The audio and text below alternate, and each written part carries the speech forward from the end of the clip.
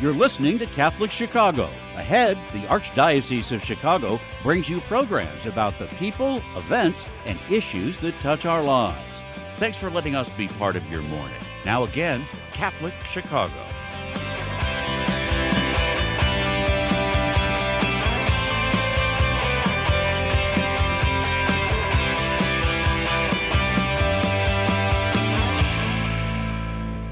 Welcome back to Catholic Chicago on WNDZ 750 AM, 312-255-8408. You can also get us on youtube.com/Catholic Chicago.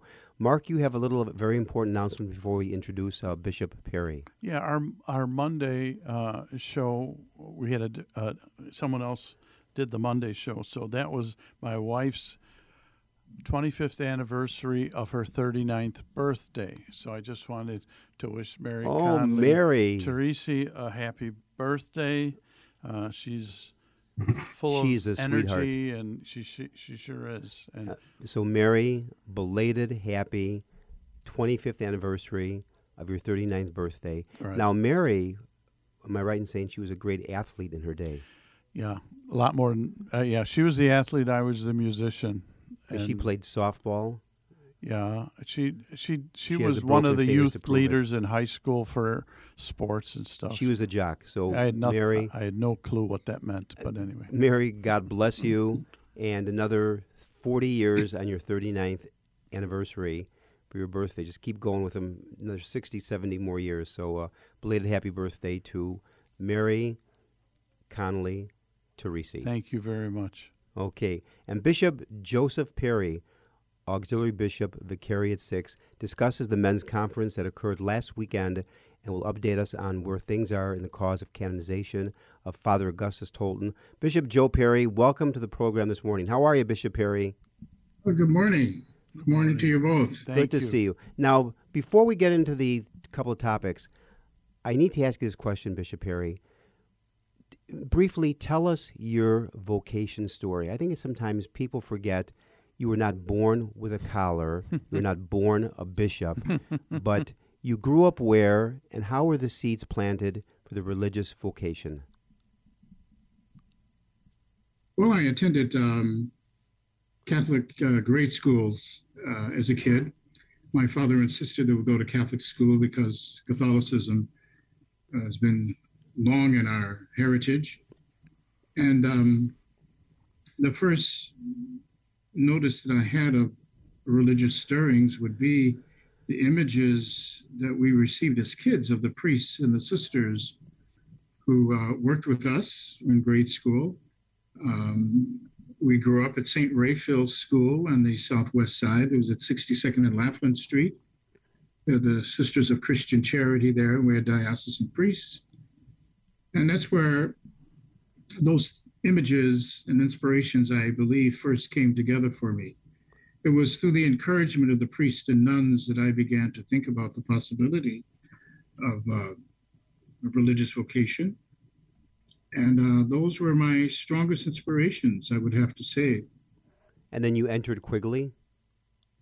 No, I did not go to Quigley. I was recruited back in 1962 for St. Lawrence Seminary up in Wisconsin, ran by the Capuchin Fathers. Sure. And that's where I took high school and college seminary. And then you ended up in Chicago? Yes. Yes, in 1998. I was a priest of the Archdiocese of Milwaukee for 23 years. Oh. So you were ordained for Milwaukee. So your theology, which theology did you attend? The St. Francis de Sales Seminary in Milwaukee. So now, Bishop Perry, a very important question. Are you a Green Bay Packers fan? Not really. Oh, thank God. Oh, thank God. That's a diplomatic answer. Otherwise, we'd have to go to break for a 20-minute break. I've always meaning to ask you that because you're doing an outstanding job because you were consecrated a bishop in what year? 1998. Oh, okay, so 24 years ago. And yes. I remember that when you were consecrated, and I can't believe it's been almost a quarter of a century that you've now been a bishop. And now would you be the first to say that time has really flown by quickly? Oh God, yes, it really has. Could you explain for folks that are listening, they may not understand. So you were a priest in Milwaukee, but you ended up here in Chicago as bishop. How that works?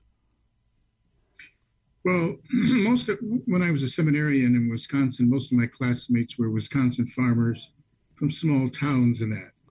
And once we finished at St. Lawrence Seminary, a number of them transferred to the Milwaukee Theologiate. Oh. So they were my friends and buddies, so I followed them.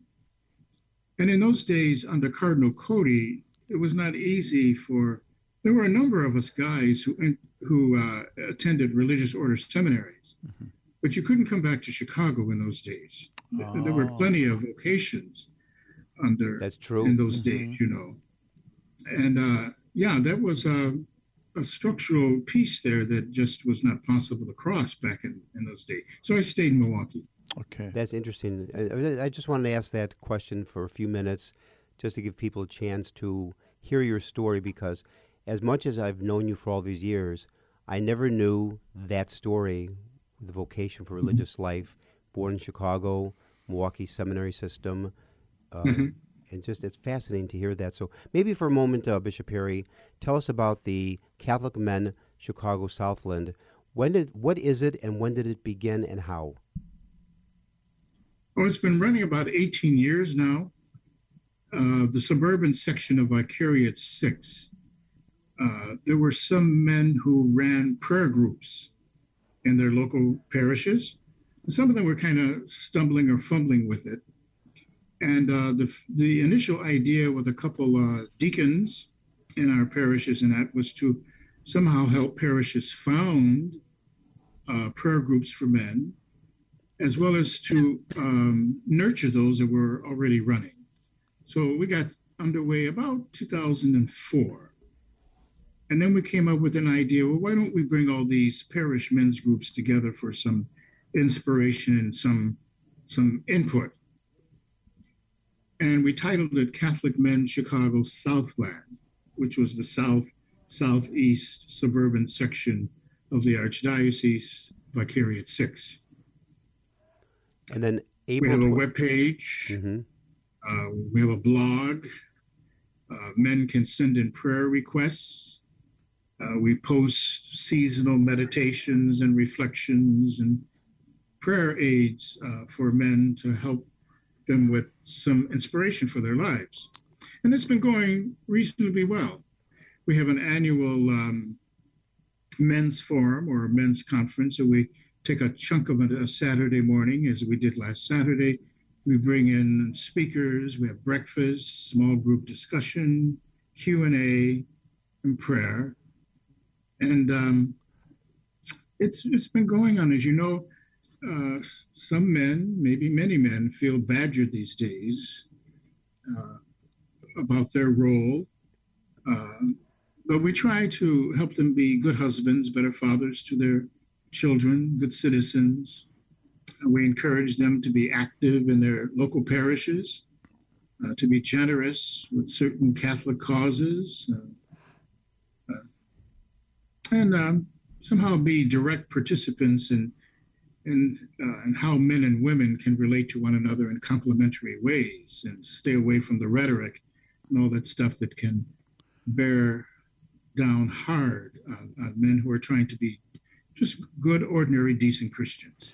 Now, Bishop Perry, as you've experienced these gatherings, how has it impacted you? Is there a story or two that surfaces that, you know, it's kind of a wow story that in terms of the spirituality of these men? Well, I'm always amazed.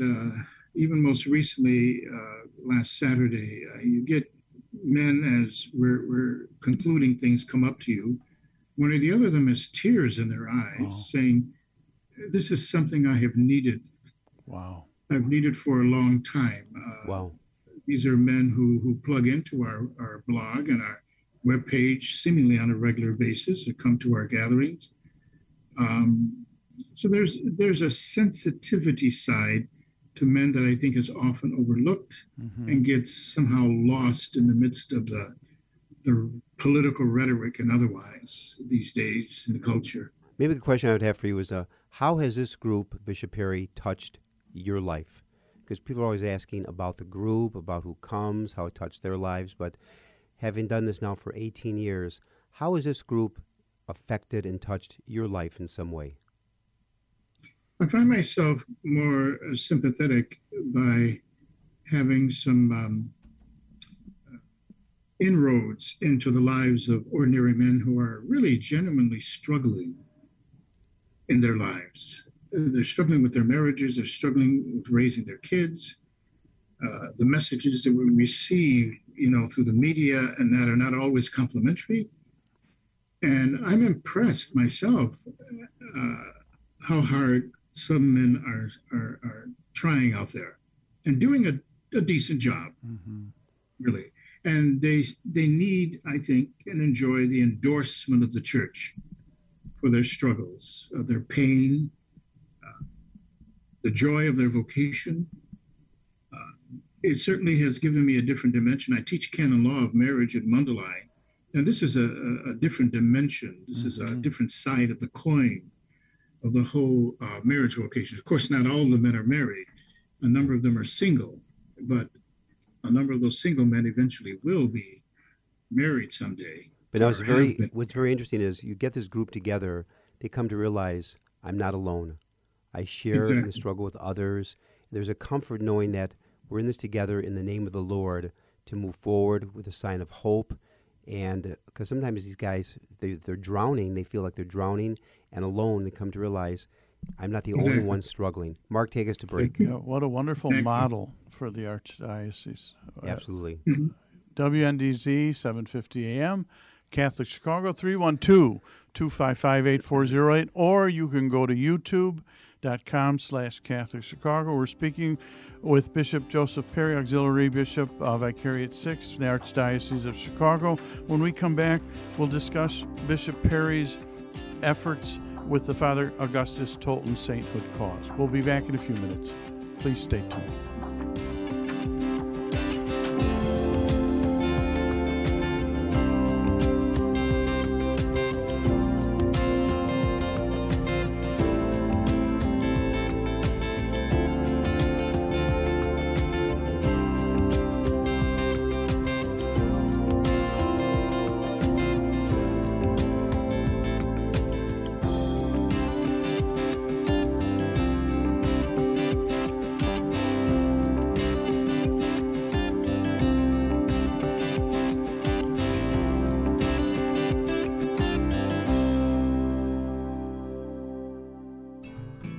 Ancestry and genealogy are more important every day. People all over the world are wanting to learn more about their family heritage for personal and for health reasons.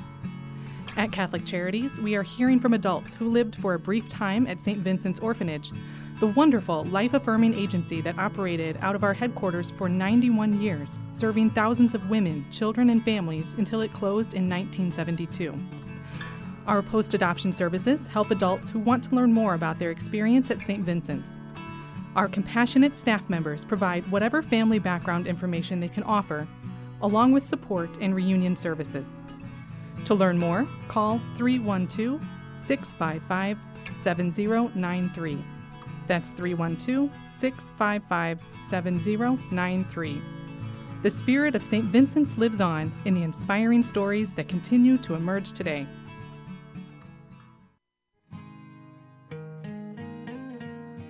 I am a seminarian. The Church needs compassionate and well-trained priests to help guide each of us through life. What inspires me, what draws me always to the priesthood is continue to see priests be a beacon of hope for other people. You can play a part in the education of these young men as they prepare for a life of service to others. I want to be that beacon of hope too, and it sets my heart on fire. To support our seminarians, make your gift at archchicago.org/seminarian fund or call 312-534-7959.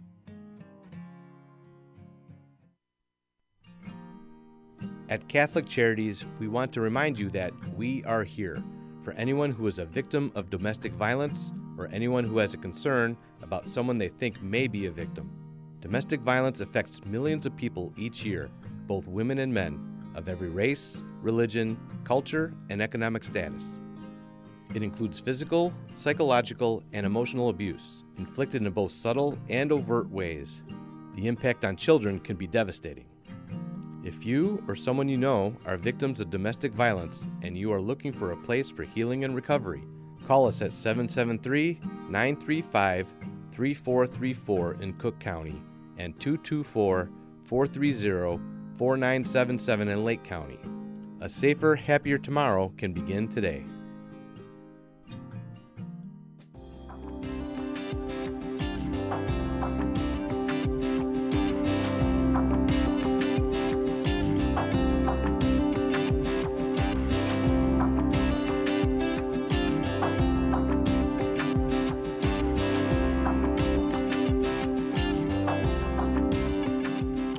We're back. Catholic Chicago, WNDZ, 750 AM, 312-255-8408. Or you can go to youtube.com/Catholic Chicago. We're with Bishop Joseph Perry, Auxiliary Bishop, Vicariate 6, Archdiocese of Chicago. Had a wonderful conversation about the Catholic Men Chicago Southland group, which just from hearing that conversation, the whole Archdiocese would benefit knowing that structure and how, to have groups like it's that evolved, and the commitment. Because I'm sure, before we get into our next, the commitment is lay leadership. I mean, lay leadership that really continues to. The idea. That's wonderful. Men coming forward with their spiritual hungers and just needing a little direction and how to channel that in some wholesome ways. Right. It's beautiful. Beautiful. Keep that up. Yes. It's marvelous. And you're the champion for Father Augustus Tolton's sainthood cause. Here, particularly in Chicago, great advocate. Could you give our listeners a little bit of background on Father Tolton and then where we are in that process? Augustus Tolton was born enslaved on a farm in northeast Missouri, the area of Brush Creek. During the Civil War and just prior, the state of Missouri was a slaveholding state. Oh. Illinois was not. And the Mississippi River divided that reality such wise that the outbreak of all the chaos in the Civil War, people were running, escaping bondage. And if you could get across the Mississippi River and into Illinois, it was a little piece of salvation for people. Not everyone made it. Some people drowned. Others were caught and thrown back into slavery. Tolton's father had left his enslavement. He had escaped to fight with the black troops that Abraham Lincoln had allowed to conscript on the Union side. His wife never heard from him again, and later, about 7 years later, discovered his name on a list of Civil War casualties. He had died at a dispensary in Arkansas. Wow. But sometime in the summer of 1863, either June or July, the gentleman, a Catholic man by the name of Stephen Elliott, who owned the Toltons, had died, and he didn't have a will.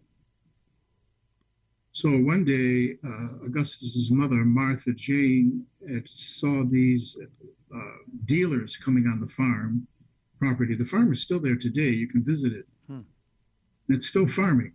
Wow. After all these years. There's a lot of farms in that whole area still. Well, she found these dealers come around, and they were bidding prices on farm equipment and animals and all this stuff, because apparently there was some considerable indebtedness on the farm. And Stephen Elliott's wife, Sevilla, had to pay off indebtedness after the death of her husband. And the biggest fear, of course, arising in people's minds is what's going to happen to the slaves. There were at least 15 enslaved people on the farm at the time. And we have the valuation document in our archives here where a price tag was placed on each of them. I think Augustus's mother was valued at $100. Her brother at $200, and little Augustus, who was 9 years old at the time, was valued at $25. Of course, there were different monetary values back in that day. So she describes to steal away during the night with 3 children, a babe in arms, little Augustus, who was 9, and his sister, Anne. And through points that were, rather carefully plotted out of stops along the Underground Railroad at spots where you can take refuge during the daytime because you only moved at night. And they were picking food from farm fields and drinking from brooks and streams. And it was a 43-mile walking journey for her. But by halfway through at Hannibal, Missouri, she was accosted by some Confederate bounty hunters. Apparently, Mrs. Elliott had hired a gentleman to go after them and to bring them back. He was given a retainer fee of about $20 to start out. But almost like a deus ex machina, some Union troops had descended upon the scene and reminded the Confederates that they happened to be standing on Union soil. There was a Union encampment at Hannibal, Missouri at that time. And these bounty hunters somehow had crossed over that in their search for runaways. It was chaotic. The Civil War was in full steam ahead, and people took advantage of all of that chaos and tried to make money off it, as we know people will do. The Union troops took her to the shore of the Mississippi River, where they found mysteriously a dilapidated rowboat that had 1 oar. And they told Martha, "This is as far as we can go, ma'am. You have to take it from here. Others like you have crossed over. Some didn't make it, some made it." So she got into the boat with her 3 children, and apparently the bounty hunters didn't give up. They began shooting at her with their muskets, their rifles. And thanks be to God, they missed. But she managed to get across in the course of the night and land on Illinois shore, from where other people with the Underground Railroad had put her in the direction of Quincy, Illinois, where there was a hovel of blacks, escaped slaves, runaway slaves, some freed people, where she took refuge. That's how the Tolton story started. Wow. That's fascinating, which means the story you just shared would have been about 1863. 63. Because he was born in 1854. So as you mentioned, Bishop Perry, this is the absolute height of the Civil War with all this happening. But by the grace of God, when those bounty hunters came looking for him, they were on Union soil, and they had to back off until they started shooting at the shore. But that story I never heard of, but that's amazing. So what's the latest right now with this cause for beatification? Are they in the process of trying to investigate miracles right now? Mm-hmm. It took us about 4.5, 5 years to put his dossier together. It was sent over to Rome and went through those processes at the Congregation for Causes of Saints. In the meantime, we exhumed him in Quincy and examined his remains and sent that report over to Rome. That was in 2016, down in the Diocese of Springfield, in Quincy, where he's buried. So everything is finished as far as the research phase. In June of 2019, the Holy Father was pleased with the report and declared him venerable. So that means that the story is accepted by Rome. He is considered by the Pope's decree having lived a heroic Christian life for his times. And now we're in the miracle phase. And what does that look like? How many miracles, and is there a time frame on that, or it could be a long time or a short time? It depends. That endorsement from heaven falls where it falls. We pray for it every day. We have a canonization prayer that we send all over to anyone interested. We've sent a couple over already that did not, for various reasons, make the mark. And we are now examining a couple other recovery phenomena that they're looking closely at. The whole issue is trying to discover a situation where it is obvious that God intervened in a person's recovery and that medicine had nothing to do with it in any size, shape, or form. And that through interceding with this candidate, intercession to take their pleadings to the throne of God, this is a sign that the individual is definitely in heaven. We need to bring the segment to a close. I want to thank in a very special way Bishop Joseph Perry, Auxiliary Bishop of Vicariate 6. Bishop Perry, you are a phenomenal guest. It was a very fast half hour.